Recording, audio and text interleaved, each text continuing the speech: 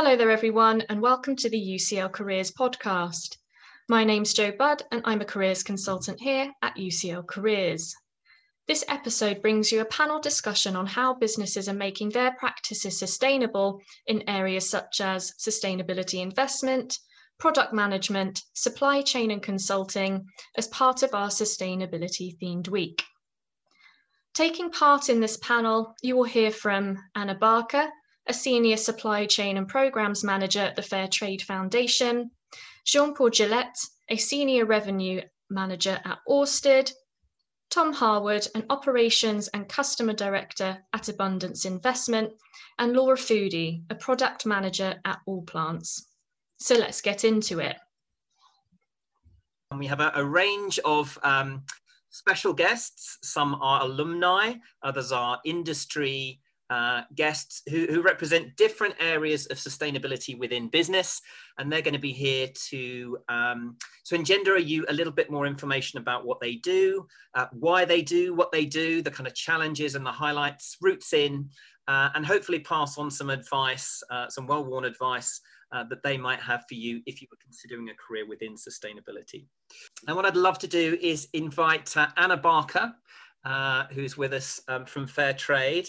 And Anna, I wondered if you could just describe a typical working day in your role, perhaps some of the elements, the main elements and what they involve, perhaps a particular project challenge you've got your teeth into, and really just to give the students an idea of why you do what you do. Sure, thanks Dave, thanks for having me.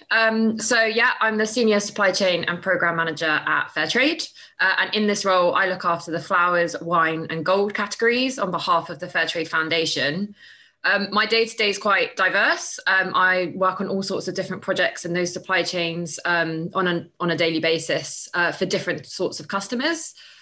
So in terms of the types of thing I can do in my day, I might have a buyer from one of the supermarkets get in touch with me, for example, who buy Fair Trade flowers or they're thinking about it, and they need to have either an internal meeting or there's a communications moment coming up and they want to understand how their Fair Trade flower sourcing makes a difference.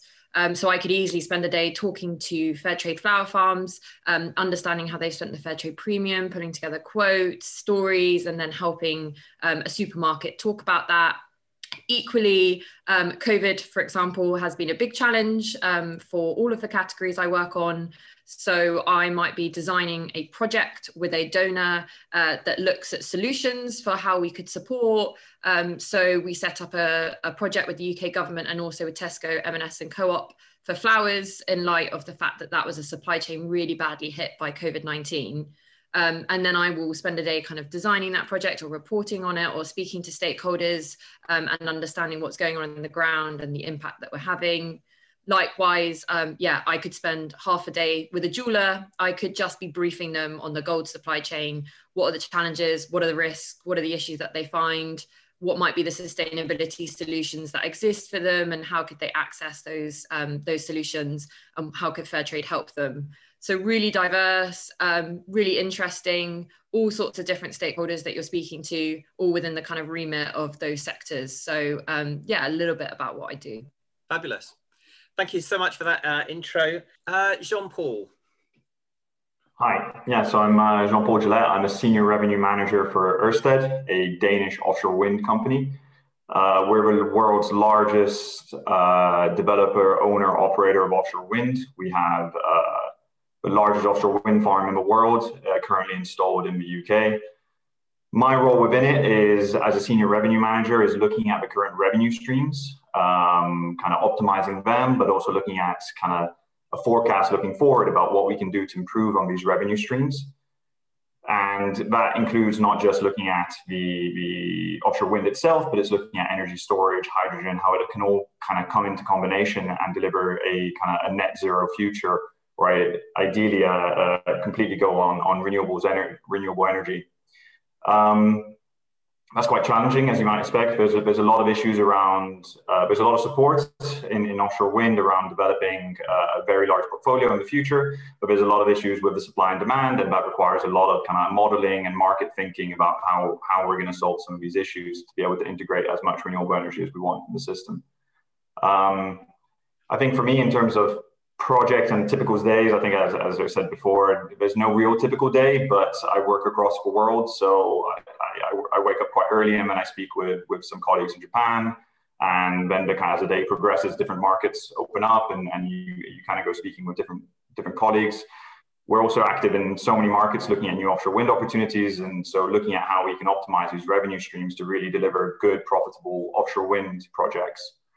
And I think in terms of projects I like is I have a background prior to joining Ørsted in energy storage. So looking at how we can really deploy energy storage to kind of maximize the utility of renewable energy and provide better opportunities like for integration of renewable energy in the future is quite interesting to me. And so we're developing projects of like with that intention across the world at the moment. And it's quite an interesting but complicated technology. And it intersects across so many fields because, let's say, with storage, you're looking at lithium ion, which is in competition with electric vehicles for supply, but also it's driving down the price. So there's a lot of kind of supply chain considerations. There's lots of kind of costing out, looking at how prices are going to evolve over the future. So it's really quite complex, but it's really rewarding when you get it right and you get a project going. Fabulous. I think that's my side, I think, for now. Perfect. Thank you so much. Tom. Hi, I'm Tom at Abundance Investment. We're an online investment platform for projects which have a kind of environmental or social impact. I'm the operations director. So as a business, we work with companies and more recently councils in the UK that are looking to raise debt funding generally for particular infrastructure projects. That can be things like renewable energy, but more recently as well, things like social housing or waste management projects. Also looking at things like energy storage and other areas, kind of green energy as well. So on the one side, we work with them to arrange and structure the investments. And on the other side, we then list those on our platform. It's open to any ordinary investor in the UK to invest £5 or upwards in those projects to hopefully earn a decent return as well as have a positive impact with their money.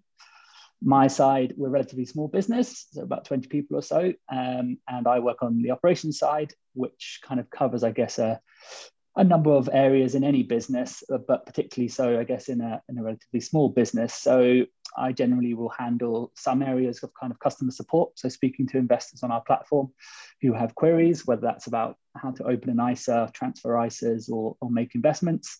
There's a compliance angle to it. So we're a regulated company. So we have a range of regulations which apply to us, such as how we market investments, making sure risks are clear, for example, to how we kind of handle money, our customers' money when it comes through to us. Then there's a kind of administration part of that, both on the platform side. So, when customers deposit money with us, processing those payments, the movement of money. And then I guess operations will always cover a kind of an element of a broader business operations. So how we work as a business, and that can be a little bit of HR, a little bit of office management, a little bit of anything which needs to get done, basically. So it's quite a broad job that I have. So yeah, some jobs more interesting than others. So today, one of today's jobs is I'm currently reviewing our financial crime policy. Compliance not being my favorite thing, but obviously very important. So kind of reviewing that is a job on my list today. But then a more interesting thing is we're looking at making some changes to our platform and how it operates. So I'm inputting into new features that we're delivering for the platform. What do we think customers will think about them? Testing those features. So that's a kind of, from my side anyway, a more interesting side of my job, interacting with our tech team. Our platform's kind of built in-house, so we work with our engineers in-house to deliver new features as well. So those are kind of some of the variety of different jobs involved in my side. Fabulous. Thank you so much, Tom.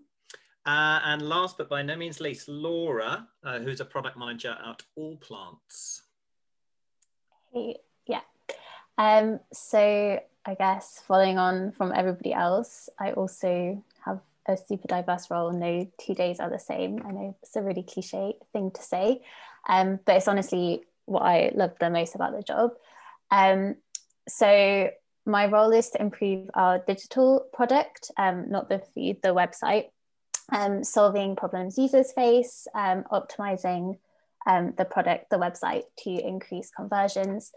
But that whole process of identifying problems, finding the most important one to solve, and then testing, designing and implementing different solutions takes a really long time. So sometimes I'm focused on user or market research, usability testing, and general discovery. And other times I'm working more closely with product designers and engineers to build and deliver a new feature. And then I also spend a lot of time looking at data, whether that's finding opportunity to improve or monitoring impacts of new releases. I'd say the biggest challenge in my area of the company is how to match the company mission, which is inspiring people to eat more plants, to the product that we deliver. A lot of our customers come to us just out of convenience, not because we're a sustainable company or because they want to have an environmental impact. So thinking of that journey from the customer's perspective, how do we take someone who is maybe only just or not even really thinking that much about eating less meat, get them to purchase from us, support them in that decision, and show them it can be easy, delicious, and then how do we keep them with us so they can continue to learn and grow, reduce their meat intake, because that has such an environmental impact, and it's why we do what we do. Great, thank you so much. All right, so we're going to go round our speakers again, and this time we're going to focus a little bit on their journey. We might also talk them a little bit through kind of how they found their way into the sustainability field, perhaps the most important academic and work experiences that they undertook to get to where they are. So Anna, I wondered if you could kick us off. Yeah, sure. So yeah, I did my degree at UCL in history. So that was a few years ago now. And fresh out of my degree, actually got my first job before I'd even got my results. I went to a really small consultancy that was really niche. And they specialized in artisanal and small scale mining, which I'd actually never heard of before I did it. And it turns out that that is actually the way that most of our minerals are sourced, and that they are the way that jewelers buy, and also technology companies. That's in all of their supply chains. And there's lots of risks that are very pervasive to the sector. I went in as an intern for summer. I wanted to work over the summer between graduating and finding a formal job. And an internship evolved into being a junior researcher, and then becoming a researcher, and then becoming a project manager. And I ended up staying there for a few years. It was quite random. I mean, I couldn't have guessed I'd go out of history and into mining. But actually, obviously, it set me up in a career in sustainability, because that's exactly what the consultancy specialized in. I did a master's part-time with that job in terms of my kind of academic background. I did it at LSE. I don't know if I'd recommend a part-time master's. Obviously now with hindsight it's great, but at the time it was unbelievably hard work. And that came to me with the advice that, you know, the sustainability sector values higher education. I learned a lot out of my master's, but I think I probably learned a lot more in terms of soft skills and balancing a really, really busy workload as much as the knowledge itself. So I would definitely encourage people who have also been told similar advice, that a master's might help you, but I don't think it's make or break at all. It's about what you're passionate about and what you're interested in. So yeah, and then I did 3 years in the consultancy, and then moved over to Fairtrade 3 years ago, and have stayed there ever since, and moved into quite a different role at Fairtrade. So obviously picked up flowers, and then I worked on Ben & Jerry's supply chains as well for quite a long time, and then eventually moved back into gold and also picked up wine. So quite diverse. I think along the way, yeah, what I've learned is you don't have to specialize in specific commodities or sectors or supply chains. It's very transferable. So certainly I have colleagues I know who panic they've got stuck in a rut or have cornered into a specialism early, and I don't think that's true. Sustainability is diverse. It's an industry that's learning. There are new topics coming up all the time. I mean, there's never been a higher focus on carbon and climate. And then there's, the human rights risks and everything that was already kind of discussed quite openly before. So I think, yeah, that's what I've kind of learned along the way, is it doesn't really matter what your background is. You don't have to have knowledge and expertise in something specific. You just have to have the skills you can transfer across. And I think if you're really, really passionate about it, most organizations are really looking for people who are motivated, willing to work hard, and kind of understand a little bit about the sector and why it's important. So yeah, I think those have been my learnings along the way. Fabulous. Anna, you mentioned towards the top that sustainability very much values higher education, and kind of maybe you did a postgraduate course.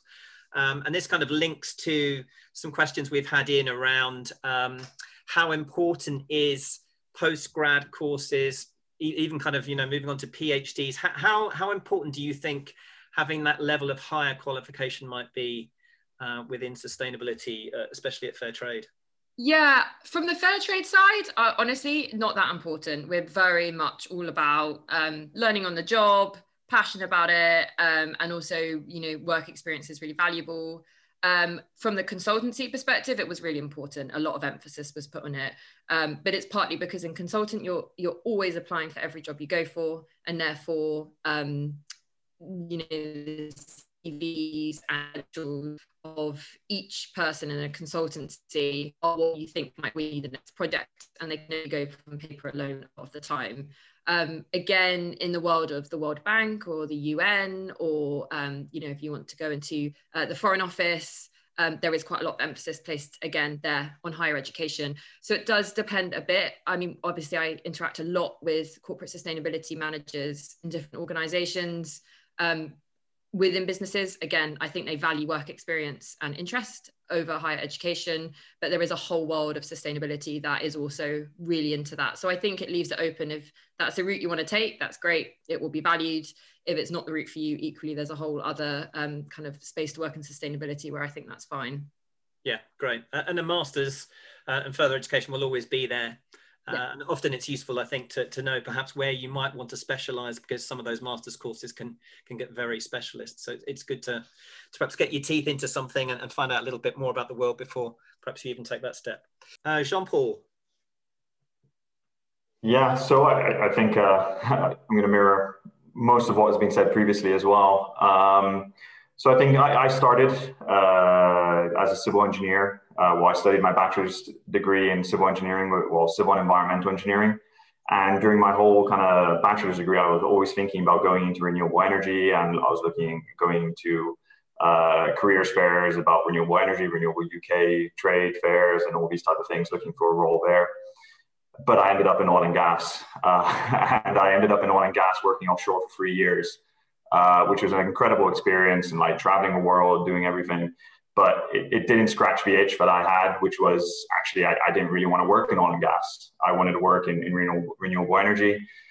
And so I kind of used a master's degree at UCL to pivot away from oil and gas. So I'd obviously learned a lot from that time and gained a lot of experience. But I used that master's degree, and it was a master's degree in engineering with innovation and entrepreneurship. So it's quite broad as well. But it gave a lot of skills around, a lot of the skills of what I do now around not just engineering, but looking at commercial opportunities, building business cases, new technologies, these type of things. And during actually a careers fair similar to this, but in person at UCL, I met a small startup in the energy storage space. And I just got talking to them, and I ended up doing an internship with them at the end of my master's degree, which ended up with a full-time role, which kind of opened the door to where I am now.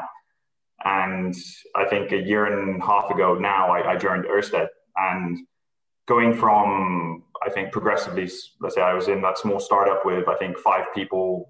And then when I left, it was like 10 people in a small room somewhere in London, really trying to get something going, to joining this company, which is now 6,000 people and looking at offshore wind projects across the world, was incredibly exciting. And I think one of the things I really feel about that made me take that leap and kind of go for that bigger company, because I didn't really want to be in a bigger company after my oil and gas experience, was like our vision for the company is to make the world run on green energy. And that really resonated with me. That's our screensaver. That's everything. Every time I bring up my laptop, let's run the world on green energy. And it's something that really drives me in my work and in my passion and what I want to do. So it's really quite good to have that complete alignment between the corporate vision and what you're doing. And I think also like there's lots of different types of corporate kind of structures. Like for us, we're a matrix organization, so it's a very flat, but I think there's like 3 or 4 levels between me and the CEO because the whole corporate structure is quite flat. So we work with lots of different managers, different projects at the same time. So it's incredibly exciting. And I think for me, that whole journey from kind of oil and gas to a company which actually used to be an oil and gas major, but sold all its assets and has gone from 80% fossil fuels, 20% renewables in 2012 to flipping that now and reaching my vision resonates with the company, and so it's really quite gratifying. Super, lovely. Thank you so much, Jean-Paul. Tom? Yeah, so I did an undergraduate degree in Edinburgh in economics. It was a 4-year course, so it comes up as a master's, but technically an undergraduate degree. Economics was a good one for me in terms of it touched on a number of kind of areas. You can kind of get quite specific in Edinburgh in terms of courses you can pick. So I was definitely interested on the kind of financial side of things, but also in terms of environmental issues, so climate change and things like that. So I, coming out with my degree, I was looking for a role which would kind of marry the two of those things. Although I've done economics, I wasn't doing strict finance courses, so I didn't really have a kind of view to be going down a kind of accounting or more kind of strict financial kind of role. I found I was interning at a kind of social enterprise which did social investment in London. Part of my role there was kind of searching for interesting companies that they could look at, and I think part of my role there, I found Abundance, which was just a kind of early stage pre-launch company at that stage. I kind of got in touch just to say I was interested in if I could help out in any way. And luckily I kind of got in touch just at the right time when they were kind of looking for their first person to actually have to speak to customers and do some of the day-to-day work that the founders suddenly, when they're launching, had have to do. So the timing was kind of just lucky for me in that sense. But certainly kind of trying to get out there and look for some of those smaller companies, if that's what you're looking for. It is a different kind of a role you'll tend to play in, and it's exciting. You'll be doing lots of different things. Your roles will change. You get to grow with the company. There are negatives to that as well. You don't have as much structure and perhaps security there. So there's definitely kind of pros and cons. It depends what you're kind of looking for. But yeah, I kind of started off on thinking I would be more in the finance side. But as the kind of company grew, if you split up kind of what our business does, our investments team is often much more come from a more the finance sector background, so either having accounting degrees or accounting qualifications, things like that for modeling. So while I could have grown into that, I kind of found myself enjoying more of a broader role, a less specialized role in terms of qualification needs. So for us as a business, I guess it kind of depends what area of us you're looking for, but certainly the key thing will be when we're hiring is people, is really around the passion for what we're doing, whatever your background is. So some areas we do are more specialized investments team, but otherwise, economics, my economics degree wasn't a negative, but generally we like to hire at the ground and kind of grow people with the business. Then because the nature of our kind of small business doing often, which lots of innovative new things, building that knowledge up within the business itself, rather than trying to hire outside, it can be often quite hard for a small company because you're looking for quite an odd role. It's not a fixed role that you can go out and get. So we don't necessarily have any fixed kind of qualifications often, or the nature of your degree won't matter as much. Definitely work experience for us, as in if you come to us you just learn how to work to some extent when you start your first job. That kind of first year or two, you learn a bit of how things work in terms of structuring your own day, self-motivating, things like that, which we find you're always learning when you first take your first job. So often hiring someone who's maybe had a year or two experience, irrespective of what that is a positive that we see. But yeah, it's that motivation. It's kind of coming to us. If we know that you kind of buy into what we do, that's especially for a small company where you might have quite a lot of responsibility or requirements to kind of self-motivate and do jobs that you see that need doing. Having someone who really buys into what we're trying to do and our broader mission is a really real positive for how we work. So much. And we'll come to Laura in a moment, but just as a reminder, if there are any questions, we're running a little bit of shorter time, but if there are any questions for any of our guests, if you could just pop them in the chat box and we'll try and take a couple towards the back end. Laura. Yeah, so I graduated with a degree in computer science, but when I left uni, I really didn't have any idea what I wanted to do. I definitely didn't want to be a developer, which kind of puts you in a awkward spot if you've studied computer science. But I guess I've always had a passion myself for like veganism and the role that plays in terms of like global sustainability.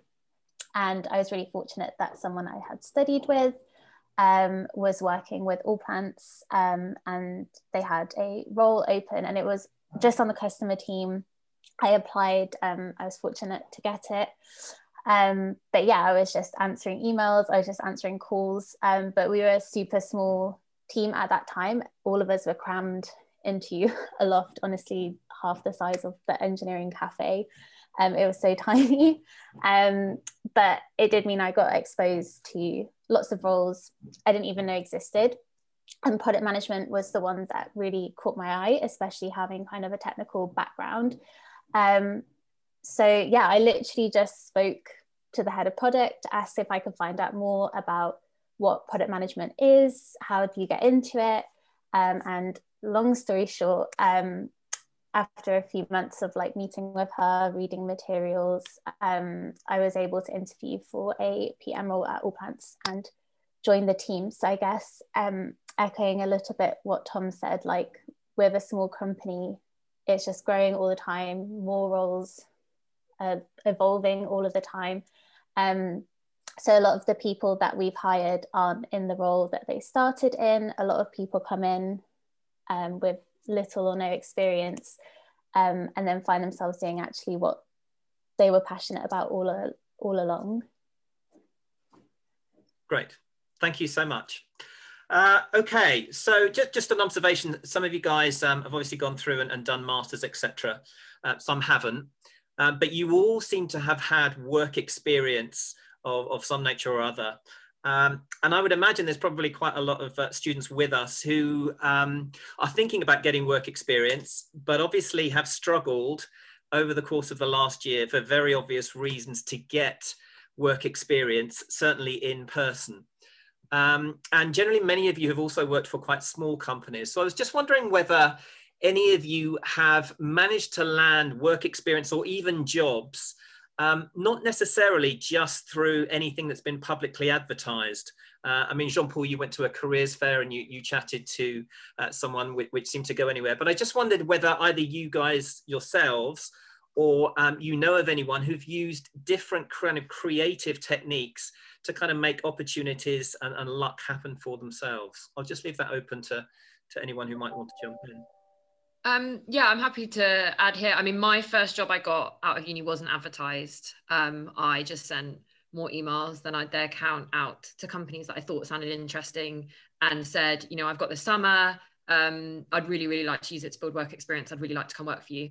And it worked for the one I got. And then when they did recruit, I was already in place. So that set me up really well. But it wasn't an advertised job. And I'd only ever heard of the company because I think I spoke to everyone I could meet about my interests and what I wanted to do. And people would be like, oh, you should speak to or So I definitely think putting out feelers as far and wide as you want to really helps. I honestly get people message me all the time on LinkedIn, and I'm really happy to reply and help them and kind of let them know what we're doing. We've had volunteers throughout COVID, so even remote, and they might just do 1 or 2 days a week with Fairtrade. And again, I think, I don't have a statistic, but most of them go on to get jobs, because when vacancies pop up, they know the organization, they know how we work, they've got such an advantage. And those weren't advertised roles. So I definitely think being quite propositional really helps. It's worked for me, and it works really well at Fairtrade when people get in touch with us. I think just to add to that, so I think with my experience with that small startup I started, it wasn't advertised. They were just talking about, we had a previous colleague at that company who had studied at UCL, and they were just talking about the company. There was no advertising role there. And I just reached out, same as Anna saying, I reached out, had a conversation with them, and kind of a bit harder nowadays, but had a coffee, and I kind of just, managed to create a role even for myself. And I think also, to kind of mirror Anna's comments, I'm more than happy when people message me to try and, either through my network or in the current company I am, to try and help guide them to where maybe there might be a role. Because I understand, especially now, you can't go for a coffee. You're probably only going to be relying on reaching out via LinkedIn or other things like that. So yeah, well, I'm always happy to help. I mean, my job at Abundance, I've been there 9 years now, and yeah, it was they just had a holding website with an email address, and I dropped an email into that. So I can obviously say that yes, it's an effective strategy. I mean, I say that being frustrated, because on the other end, I'm going to get a flurry of people emailing me asking to see if we have internships. So we don't at the moment, but certainly, it really can't hurt to send in inquiries. Do try and don't spam. Try and make it clear that you are specifically emailing for that company. And what from our side, if we find interesting people who email us, and we don't have anything available, and we generally don't, because we're only a small team, so not regularly hiring, but we do take note. We do keep that as a list, and by all means, if we're then looking for someone for a new job, as I say, often that's not going to necessarily have specific qualifications. So if we know a good candidate who's previously emailed and has a good broad education maybe and some experience there, and they've shown the passion, desire, then you're on the list, so to speak. So it's definitely no harm in sending in unsolicited inquiries, as much as it can be a bit of bombarding from my side. And to that question that someone posted, just it's specifically for them on the finance sector, I suppose, but a broader question there on navigating a career transition. It can be difficult, as we've kind of all said. Internships are either low wage or no wage, and that's just not obviously going to work for everyone, particularly if you're London based, but maybe there's a bit more scope for that if we're all remote. You can live at home and live off your parents for that as zero wage part of your life. So it's certainly challenging, and particularly if you've maybe got you've already got a few years work experience and you're transitioning a bit, you're going to maybe have to look at roles which are, I'd say, almost like a temporary step down, as in if you're going to a new role, you might not have exactly the experience that they would expect for that. But they'll often, organizations, not just Abundance, but are looking for good candidates. Apart from very specialized roles, often, lots of skills are transferable, basically. So while you may have to take a step down if you're going to a slightly different role or something, I believe once you're in that company and you're showing your value, so to speak, you quickly pick up the specifics of what that business does. Certainly from our side, is rarely going to be. It would be impossible for us almost to go out and try and find someone who has exactly the experience, because what we do is quite specific. So we're just looking for people who have good transferable skills. Bit of a catch-all term, that I know, but it is just generally, if you've got similar experience, even if it's in a different sector, it's definitely going to apply. There's I'm sure it'll just take a few months or 6 months before you often will learn the specifics in that sector, but the kind of core skills that you have are going to definitely be transferable. So I wouldn't worry almost too much about that. If your CV is going to hold up, then business is going to be organizations interested in hiring you. Thank you all so much for watching this video. We hope you enjoyed the discussions around the skills and experiences needed to get into the sector, the challenges of working on the front line, including the impact of COVID-19 and how the panelists have adapted. Thanks again for watching, and we'll see you next time.